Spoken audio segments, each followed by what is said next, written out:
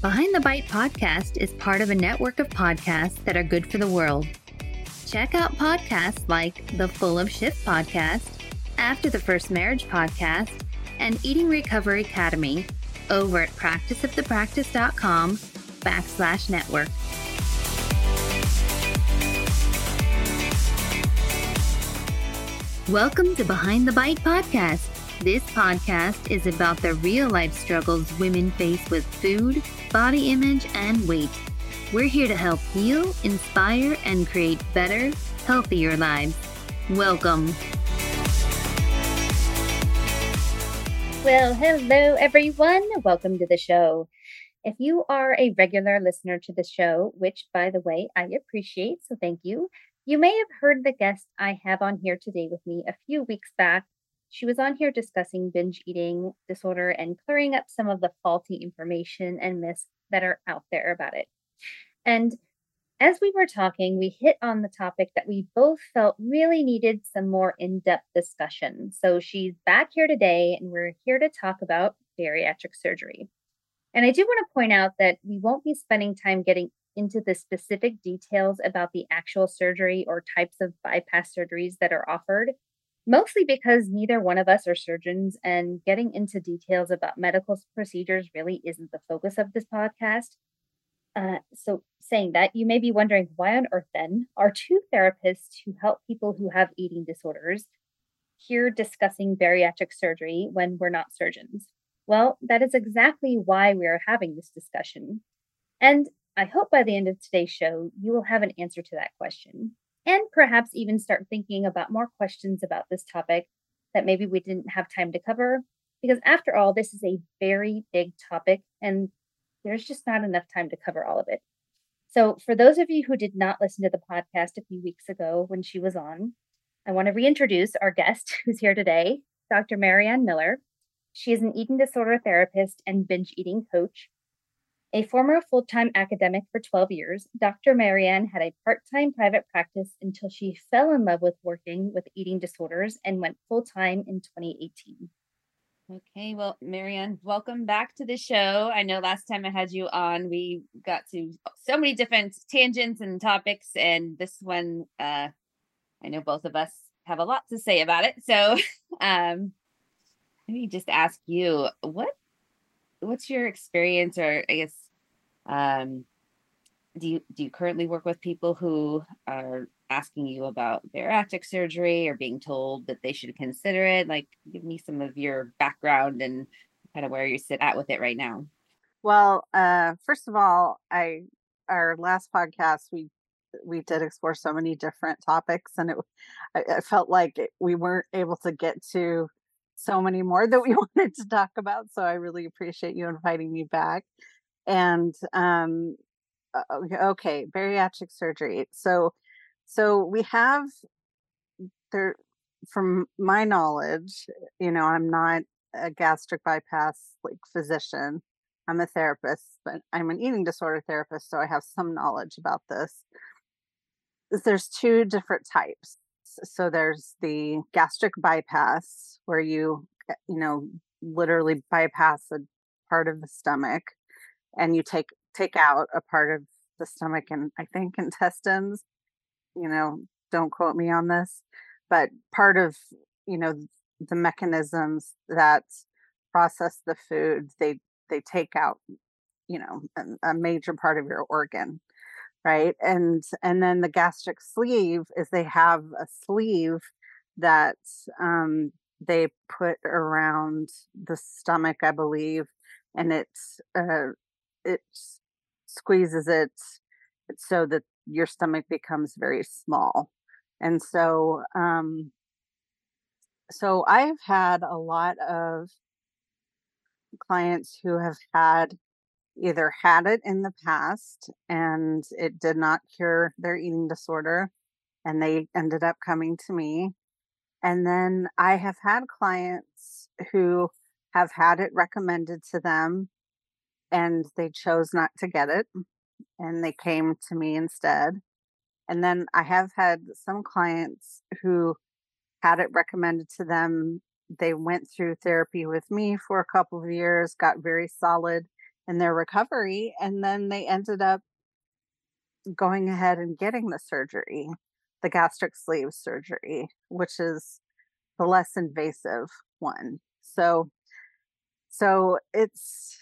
it's been all over the map, and I had a very, very negative view of it, um, initially, and then I had a couple clients who were really rock solid in their recovery get it because of some other health reasons, and they kept seeing me for therapy, and we really made sure that they stayed in a recovery mindset, and it worked okay. Now they're not too far out from the initial surgery, so and a lot of times the side effects can last a lot longer than what the doctors initially say. So I'm still kind of in the waiting period with that. The issue is that it's regardless of whether you have the gastric sleeve or the gastric bypass, and my apologies if I'm not explaining the surgeries correctly, and if I'm missing something. So, but in the gastric sleeve and gastric bypass, when you're in both in preparation for the for the surgery, and then after the surgery, what they do is they have you on a severely restrictive diet. That's about like three, especially post surgery, it's about 300 calories. So 300 calories would be an extreme starvation diet, for anyone.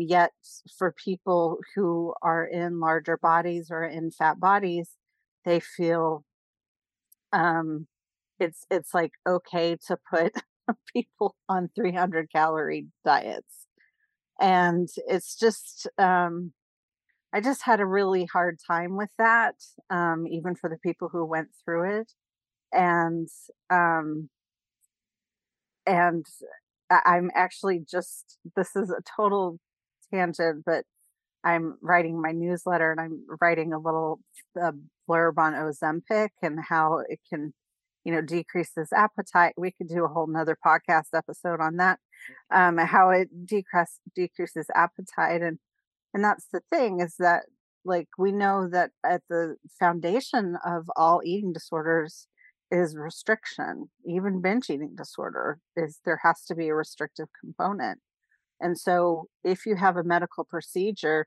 that forces restriction in order to promote weight loss, that's a real issue. And what can happen, and what I've found, you know, even in the follow up appointments, is the physicians actively promote restriction even months post surgery because they want the good stats. They want the right numbers. They want their patients to have dropped, this ideal amount of weight. And and it's very disturbing. And from what I have seen, it can continue to promote eating disorders. I've had clients who've had multiple surgeries, bypass or sleeve surgeries, and then still end up in my office. So just a lot of red flags there. Well, and to your point too, I mean, yes, there's severe restriction, but especially with the gastric bypass surgery, where they're making the stomach extremely small. I mean, it's the size of what, like a large egg or something, right? I Um, think it's less. I think it's like a walnut, I mean, but you're I could be talking. wrong. I mean, regardless of if it's walnut, small egg, Yeah, can't that's really it still freaking small. you can't really take in that much No, anyway. So just by that alone, there's the inability to take in much fuel, right? So in terms of I don't right. even think about like calorie wise, but just how much can you actually take in? Because I know, I've worked with patients too, and like initially it's just kind of like broth, right? Yep. It's not even solids they can have initially because the stomach is so small and it's so sensitive. And um, so there too, right? With a lot of people have eating disorders, they do like the liquid fasts and things like that. So you're talking about severe calorie restriction. liquid diets, not having solids, stomach's so small. Um, right there, it just from the get-go, it's wow, what's happening? I mean, it's mind-boggling to me. And it doesn't teach you how to eat, right? It teaches you how to restrict. And again, restriction is the foundation of all eating disorders. It, yes, you may feel out of control if you're binging and purging, or binging and over exercising, or if you're just binging. But there is some restriction there. It's eating disorder providers. You and I know that if we don't ask about restriction, then we're missing like a huge component of the eating disorders. And so when you have a whole medical team that is promoting that, and them doing basically amputating a part of your stomach, and or a major organ, I guess, stomach, intestines, or whatever, um, that's uh, that's extreme. And then also there's high risks that can happen after people get it. And of some of the risks are the exact same thing that happen to people with anorexia. Like sometimes it can be brain fog, sometimes it can be hair loss is a very common one. Amenorrhea is another one. I mean, and so when we have the same side effects to something that is this side effects to anorexia, that's just like, this is going to be a bold statement. Okay, so everybody, hold on to your horses. um, is uh, I I think that in many ways it is forced anorexia. Yeah, exactly. I mean, Yeah, the definition in and of itself, right there, is like severe calorie restriction. Um, people, I mean, if people try to eat more, right, what happens? the dumping Right. syndrome. So, I Hmm. mean, for people who don't know what that is, can you explain that? Yeah, my understanding is that it's just severe gastric distress, and if they eat more, or if they eat um, uh, like certain kinds of foods, sometimes it's the food that has a higher fat content. And it can also happen with carbonated beverages because that creates more space in the stomach. So, and that can happen for like, I know clients who've had it for decades, a couple decades, and they can still have the dumping syndrome. And so it's just frustrating. And I think one thing, and here we go, I'm really going to get into it now, is that the American Academy of Pediatrics has now um, said that uh, gastric sleeve surgery is okay for children 13 and up.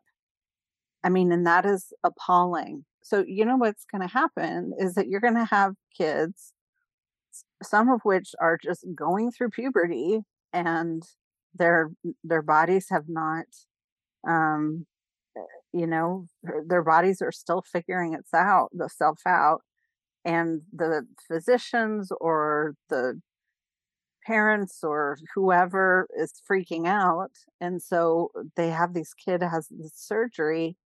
And I mean, how is like it's the same worries I have when I have kids who are 13, 14, 15 with anorexia. Is I worry like this could affect their ability to grow in their height. This can affect brain development. Like there's really severe consequences, and for them to give this a pass. And then another thing I think is what's going to happen is that people in historically oppressed, marginalized groups, they're going to be targeted for this solution first, because a lot of times they don't have access to therapy. And so instead of going to see an eating disorder therapist, if indeed there even is an eating disorder, um, that's what's going to that's what's going to happen, is that they're going to be said, okay, we'll just do this surgery. And if they haven't had an eating disorder, they're going to develop an eating disorder. It reminds me of, like, it was, it reminds me of two different times. I think it was back in the 70s when everybody was giving kids speed, basically, Mm. you know, and having them for weight loss. And you have generations of children who are addicted to stimulants because of weight loss. And then the second thing it reminded me of is in the 90s when the whole fen thing came on, and it had a stimulant in it and another, like another appetite suppressant, and then the FDA ended up banning, I think, I can't remember which one it was, whether it was the fen or the which fen. It's like PH-fen and FEN. It's the FDA ended up like knocking that out, and so people couldn't be on it. So what are we going to see in 10 years? Are we going to say, oh no, gastric sleeve surgery is going to be so harmful for children? But the fact that it's even being given a pass and recommended by the American Academy of Pediatrics is appalling. I mean, 13, like, your body is not even, I mean, it's just, um, it's a tragedy. It's a tragedy. And I mean, and I hate to say this, it's like job security for you and me.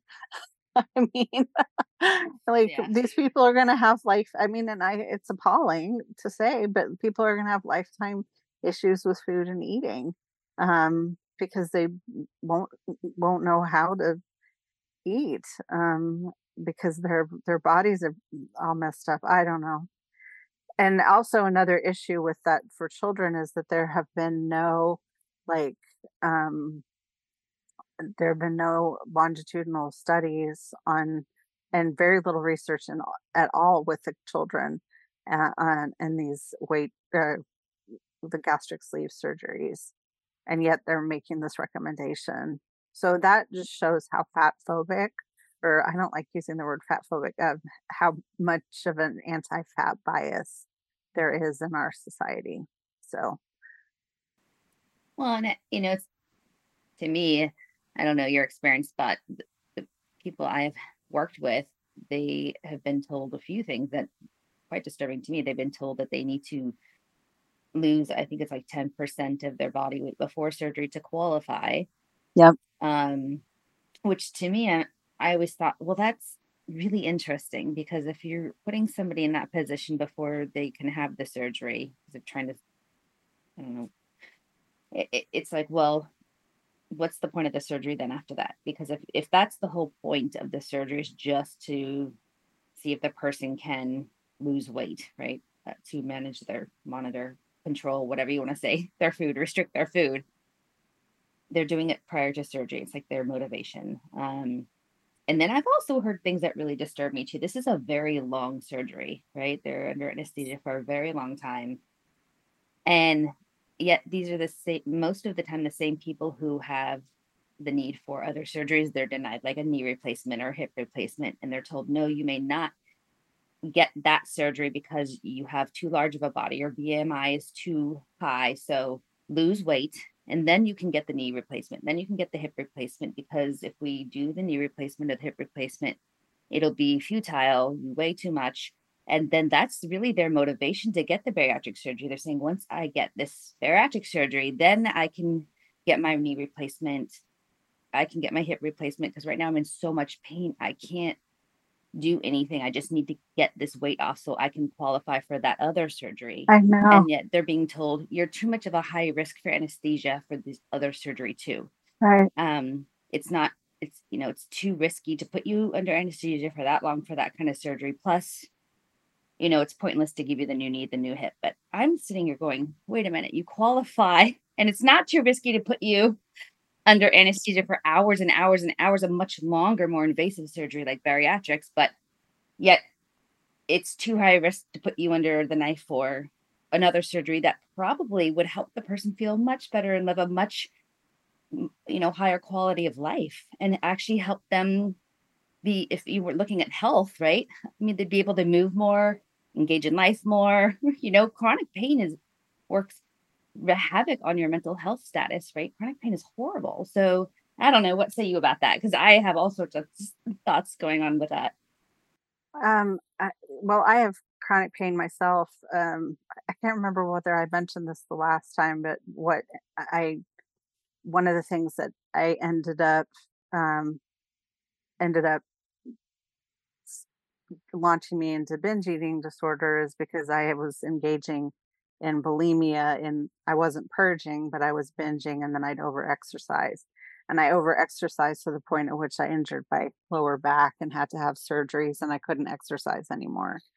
And so my surgery was in 2005, and that just launched me into years of chronic pain. And there were issues with the surgery, and even back then, they were they just kept harping on my weight, and I was still in straight sizes back then. I was not in plus sizes, but I wasn't small enough. And so they thought I had they were convinced that I had uh diabetes, type 2 diabetes, which I didn't, and I still don't, even though they keep testing me for it. And so it's just very like um it's an accessibility issue. There's an accessibility issue, and when people are in chronic pain, they deserve to have accessibility to surgeries that will make the pain go away and improve their quality of life. Like for me, I mean, I was a big runner when I was over exercising, and clearly I can't run anymore because of my too hard on my back. And so I just get in the pool, and I'm very grateful that I've had enough recovery and enough time to be able to be in the pool and to move and to love. I love it so much. But if people can't even do that, if people can't, and then they're denied the surgery, uh, it is absolutely appalling, and it makes no sense given that the bariatric surgeons are having everyone sign up for their surgeries, and sometimes in precursor to other surgeries, or they put them on Ozempic, right, prior to having other surgeries, which has a host of its own side effects. So, um, part of me wonders, again, not verified, but part of me wonders whether there's a um, one wonders whether there's just a different category of liability when it comes to bariatric surgeons. They have like they have to carry higher liability insurance, and then like orthopedic surgeons, and so they can do surgery on people in fat bodies or who are considered obese. Again, not a fan of the obesity word. That's another podcast. Yeah, you're saying But this with the quotes, people who can't see her. She's doing yeah, it with can't see quotes. me. I'm like quotes obesity. And so anyway, I think that there's a powerful message in that number one, um, anti-fat bias is alive and well in the medical system, and it denies access to medical care.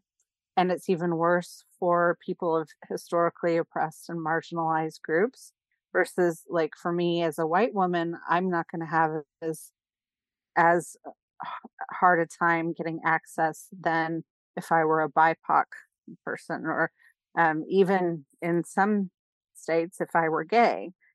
I'm straight cisgender, but if I were gay, if I were, uh,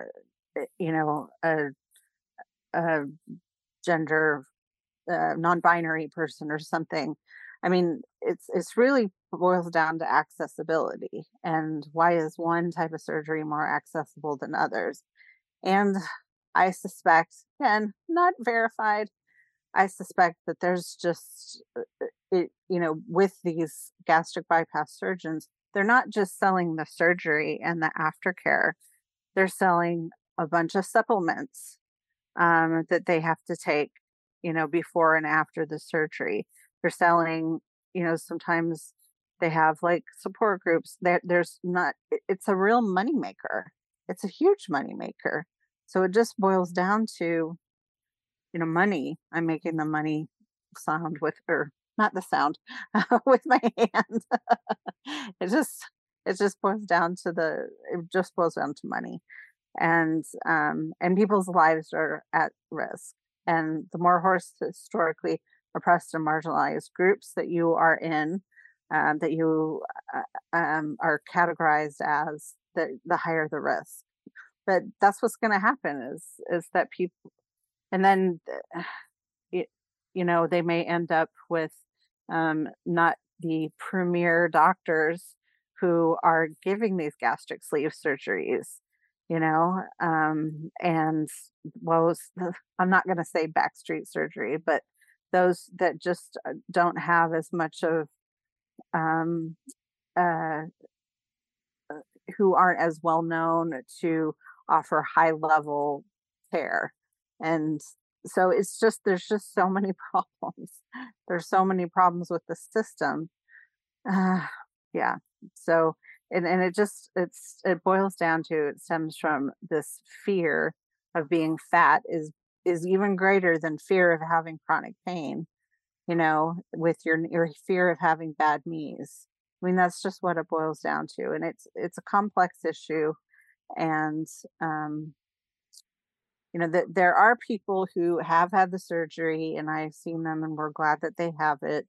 But again, they were working with me for years on the eating disorder, and they were white, and they were able to access like the top gastric sleeve surgeons, in their area. And so that is a very small percentage of people who are getting these surgeries.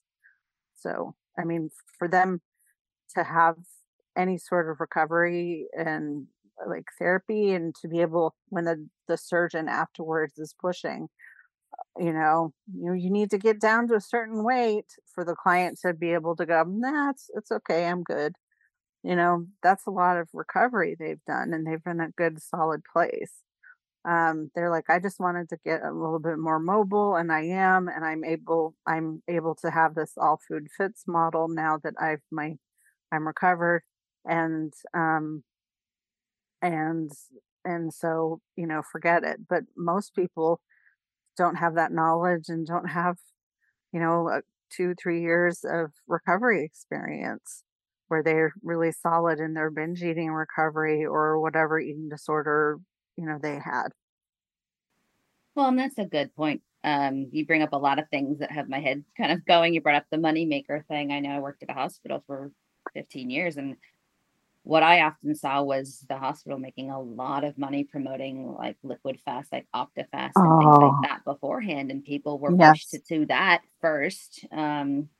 And that drove me nuts. I was like, that's just wrong on so many levels, because well, I would say 100% of the time, okay, I'll give 99%, maybe people would go on that and lose this weight, because if you're on a liquid, very restrictive diet for X number of weeks, something's going to happen. Whenever you restrict, your body's going to change.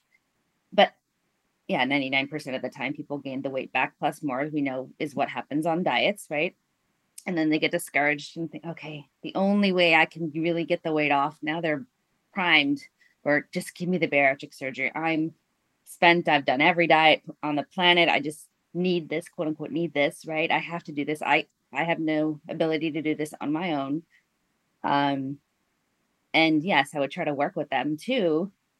But, people get to a point where they're just exhausted. They're just tired of being told, you need to do this, and they're tired of trying everything under the sun. And I can see the mentality of like, let me just, and they're being told too, like, This is a tool, a quote unquote tool to get you there. This is going to help you. And I don't think people really think about what life is like after. And I've heard people just come in my office who didn't do like the work you're talking about. And, they're devastated. They go to like their first social outing.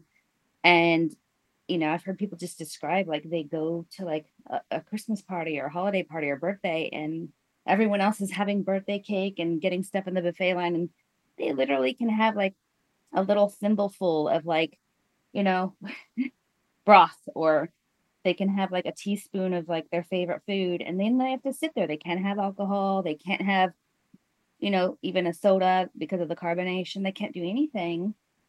And it's like they're realizing now their ability to even socialize is hampered, and their ability to engage in life is so different. It's not even about not binging anymore. It's about, wow, this is so different. It's like they're very sad. And that's just one aspect of it, right? But the whole other aspect of, if you don't do the work and you're used to using food to cope or escape or numb out, I'm not saying everybody has binge eating disorder who does this, but for the people, we're talking about eating disorders and the people that do.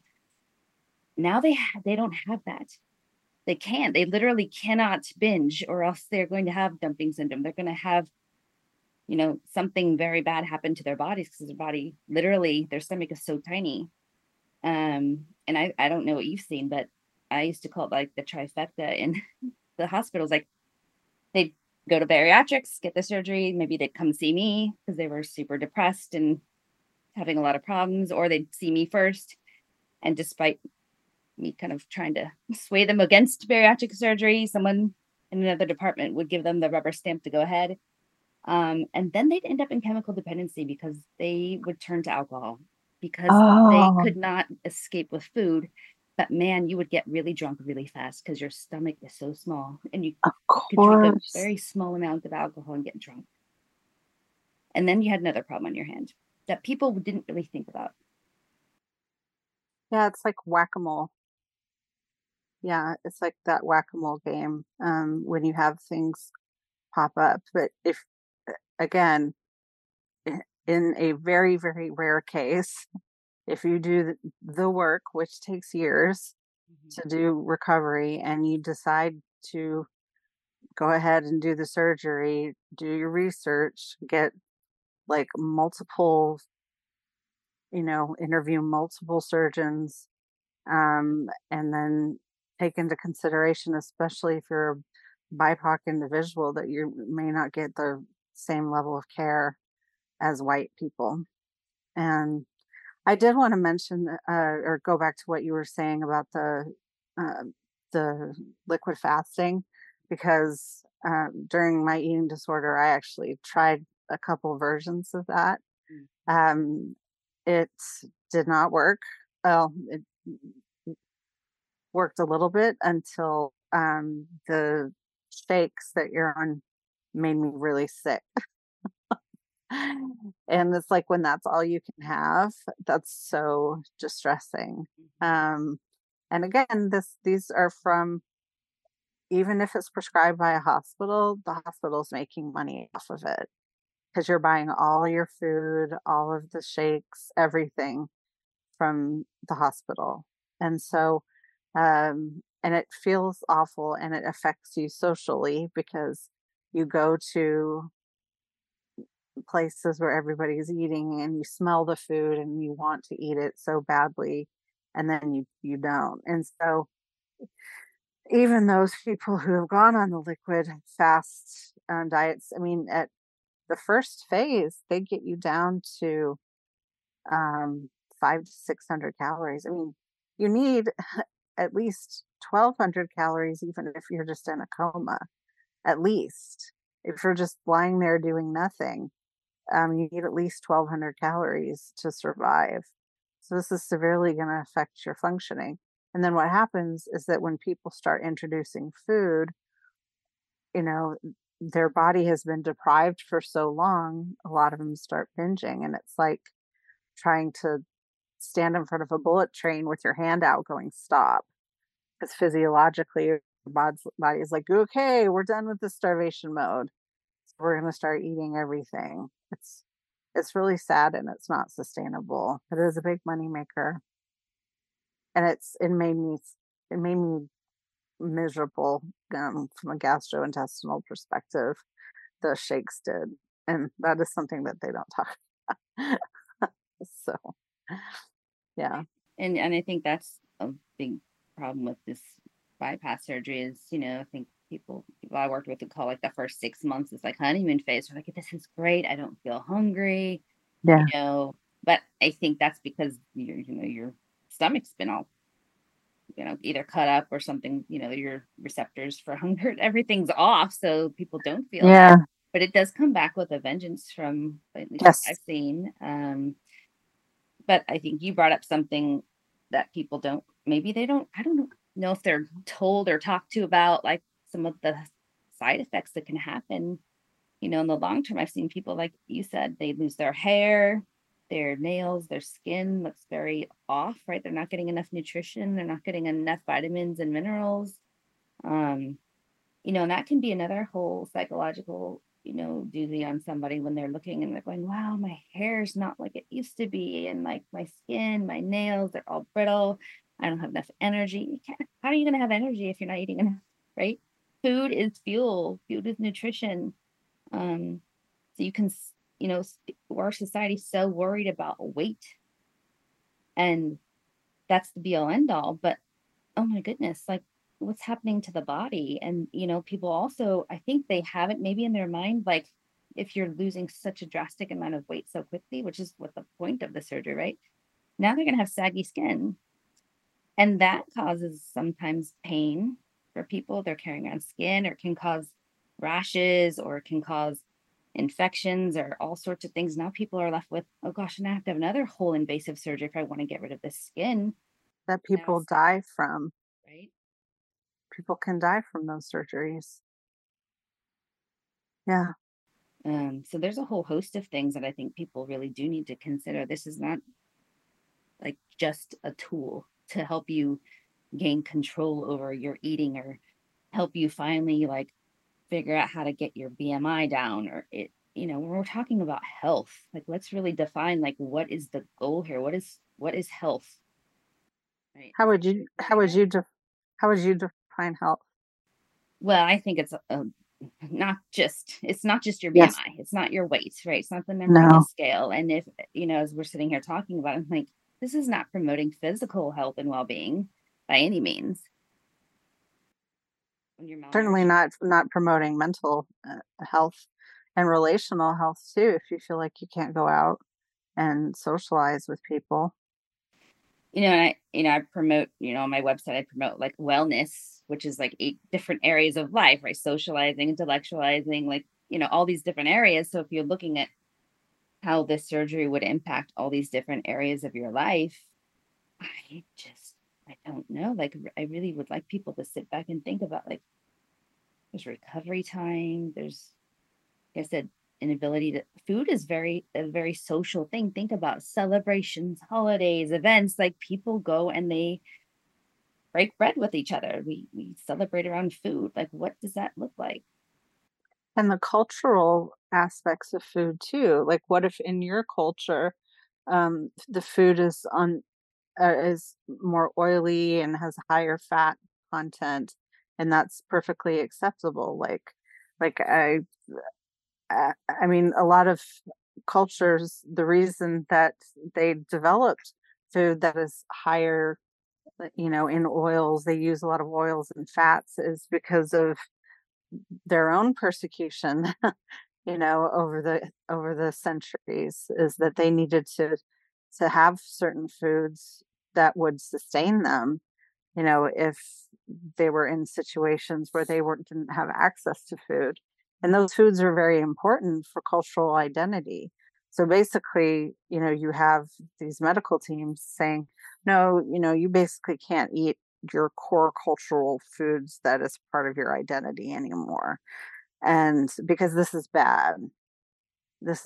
And to me, that's another part of health, is being able to stay true to your roots and be able to live your authentic self. And that would be like racially, culturally, religiously, everything. And so you have to take those into consideration. But the problem is that the medical systems, they have this like one size fits all mentality, in that like this needs to work for everyone, and we're not going to tailor it to you if you come from certain cultures, if you come from certain backgrounds, for certain activity levels, for even certain kind of jobs you might have. We're not going to tailor it um, to you, and we're not. It's more about the immediate results. It really is based in diet culture. It comes from diet culture, and I just you have to be. It's like I would say 0.5% or less of people who get these surgeries um, do it in a way that is mentally, emotionally, and socially healthy for them. And in my mind, that takes a lot of therapy, before years of therapy before people can get solid enough in their recovery to do so. And a lot of people just don't have access to that. So it's a real problem, and it really boils down to money. And the fact that they're going to start doing it on children. I mean, when I first heard that about the American Pediatric Society, Academy of American Pediatrics, I I thought, okay, what gastric sleeve lobbyists have been talking to the American Academy of Pediatrics? Like that is the first thought that I had, because it's financial and it's political when it comes to that level of things. And it's not about the well-being of the people. And so when you think about the Hippocratic Oath, and first do no harm, and you want to help the person, you, that is just not being practiced in this area. It isn't. So, and I've just seen so many people suffering. I mean, the dumping syndrome in itself is just so hard. It's just so hard for my clients to be like, well, even like years and years and years after surgeries like that, I still have to eat really slow, or I get the dumping syndrome. And, that's really hard. You have a family, and you're trying to, manage this. And what if you get this and you get pregnant, and it affects your ability to eat? Like there's just so many levels and things that aren't talked about. Our American medical system is just, if you have this thing, obesity, if you have this condition, then bariatric intervention is the solution. If not the, shakes first, Ozempic, then bariatric surgery, I'm sure. Um, and it's without the consideration of the patient's best interests. It's like, why can't we just work on improving their knees, and improving, you know, their well-being and their quality of life, and then see what happens. But that's just not the perspective. It's what's quick and what makes the most money, to be honest. Very unfortunate. And, I know I'm preaching to the choir talking to you, but, that mental health, has a primary source to, helping people with all sorts of things. If we had better access for mental health care for people, I think it would make a world of difference, right? People could look at their relationship with food first and see, is it just fuel and nutrition, or maybe some enjoyment, versus like, is your relationship with food something else? Let's look at that first before jumping to like you said, cutting up your guts, giving you a pill, trying to just look at your weight and saying, oh, that's a problem, versus maybe it's not a problem, right? Oh, you must be sick if you're in a larger body. Maybe you're not, probably not. Maybe people in smaller bodies are actually the ones who need to be looked at. Like maybe your body's not meant to be in a smaller body. Maybe those are the Mhm. people that are doing very horrible, things to themselves to be in a smaller body, because like you said, we live in a very toxic diet culture that promotes that. So I do think bariatric surgery is yet again another thing in our society that's promoting people to be very ill just to get into smaller bodies. So I think we just need to have more discussion about all these things, that pills, surgeries, diets, like what are we doing here? Like this is horrible. And what are we doing to our children? Yes. You Yes. know? Yeah.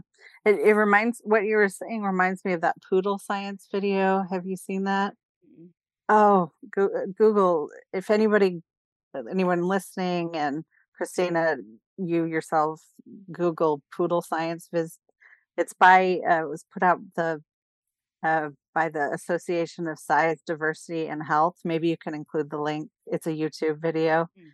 Maybe you can include the link in the show notes. But it's about saying, like, they do research on poodles, and they think that, well, everyone needs to look like poodles, but if you're a bull mastiff Oh, yeah. or a lab or whatever, you know, you should, and they're saying, no, you need to look like a poodle. And so they're like put in miserable situations to make them look like a poodle, but they're really a bull mastiff kind of thing. And it's such a lovely, like, illustration, the way that they do it. And it illustrates the point that you were saying. It's like, maybe people who are in smaller bodies need to be looked at and say, maybe you're designed genetically, and kind of you have the environmental experience that now being healthy is being in a larger body for you.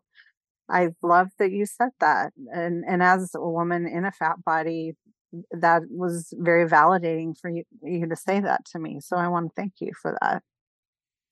Just I've seen all sorts of things, and having had my eating disorder myself, I can say Yeah. it's like, what if we just let people breathe, appreciate themselves, right? It'd be so nice. Yeah, I know. I know. It would free up so much of our time and energy and brain space to be able to do things. I know when I recovered, I was like, whoa, like I have all this space in my brain that I can, like, think about cool stuff, you know? Like, I'm a nerd, so, like, Star Wars and like, building my private practice, like, doing my online coaching, the self-paced virtual coaching thing. I mean, all of that energy and brain space came out from the fact that I was recovered and I have been recovered. It's such a great feeling. And I don't have to worry about eating a thimbleful of, like, whatever, that Mhm. I just can't imagine, because it also forces you to continue to think about food, eating, and body image, which is a symptom of eating disorders, is obsessing about food, eating, and body image. And so it just perpetuates it. Exactly. Well said. Okay, well, Dr. Miller, Marianne, thank you again for being here. I really appreciate you coming back and touching base and talking about this topic. I mean, again, we could discuss 10,000 things, but again, if people want to find you, how can they do that? Online at drmariannemiller.com. I'm very active on Instagram at Dr. Marianne Miller, and that's Marianne. And yeah, just check out what I'm doing. You'll see me dancing on Instagram. Love watching this. Great. Thank I you. know. Sometimes I watch them to make myself, like, smile. Yeah. Is that cheesy? Not for any ego reason. I'm like, this just makes me happy. No, that's great. All right. Well, great. Thank you so much. And I'm sure we'll touch base again and find some time in the future to talk about something else. So thank you so Oh, much. that would be great. Thank you, Christina.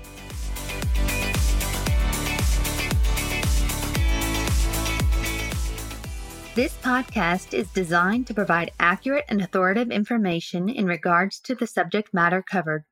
It is given with the understanding that neither the host, the publisher, or the guest are rendering legal, accounting, clinical, or any other professional information. If you want a professional, you should find one.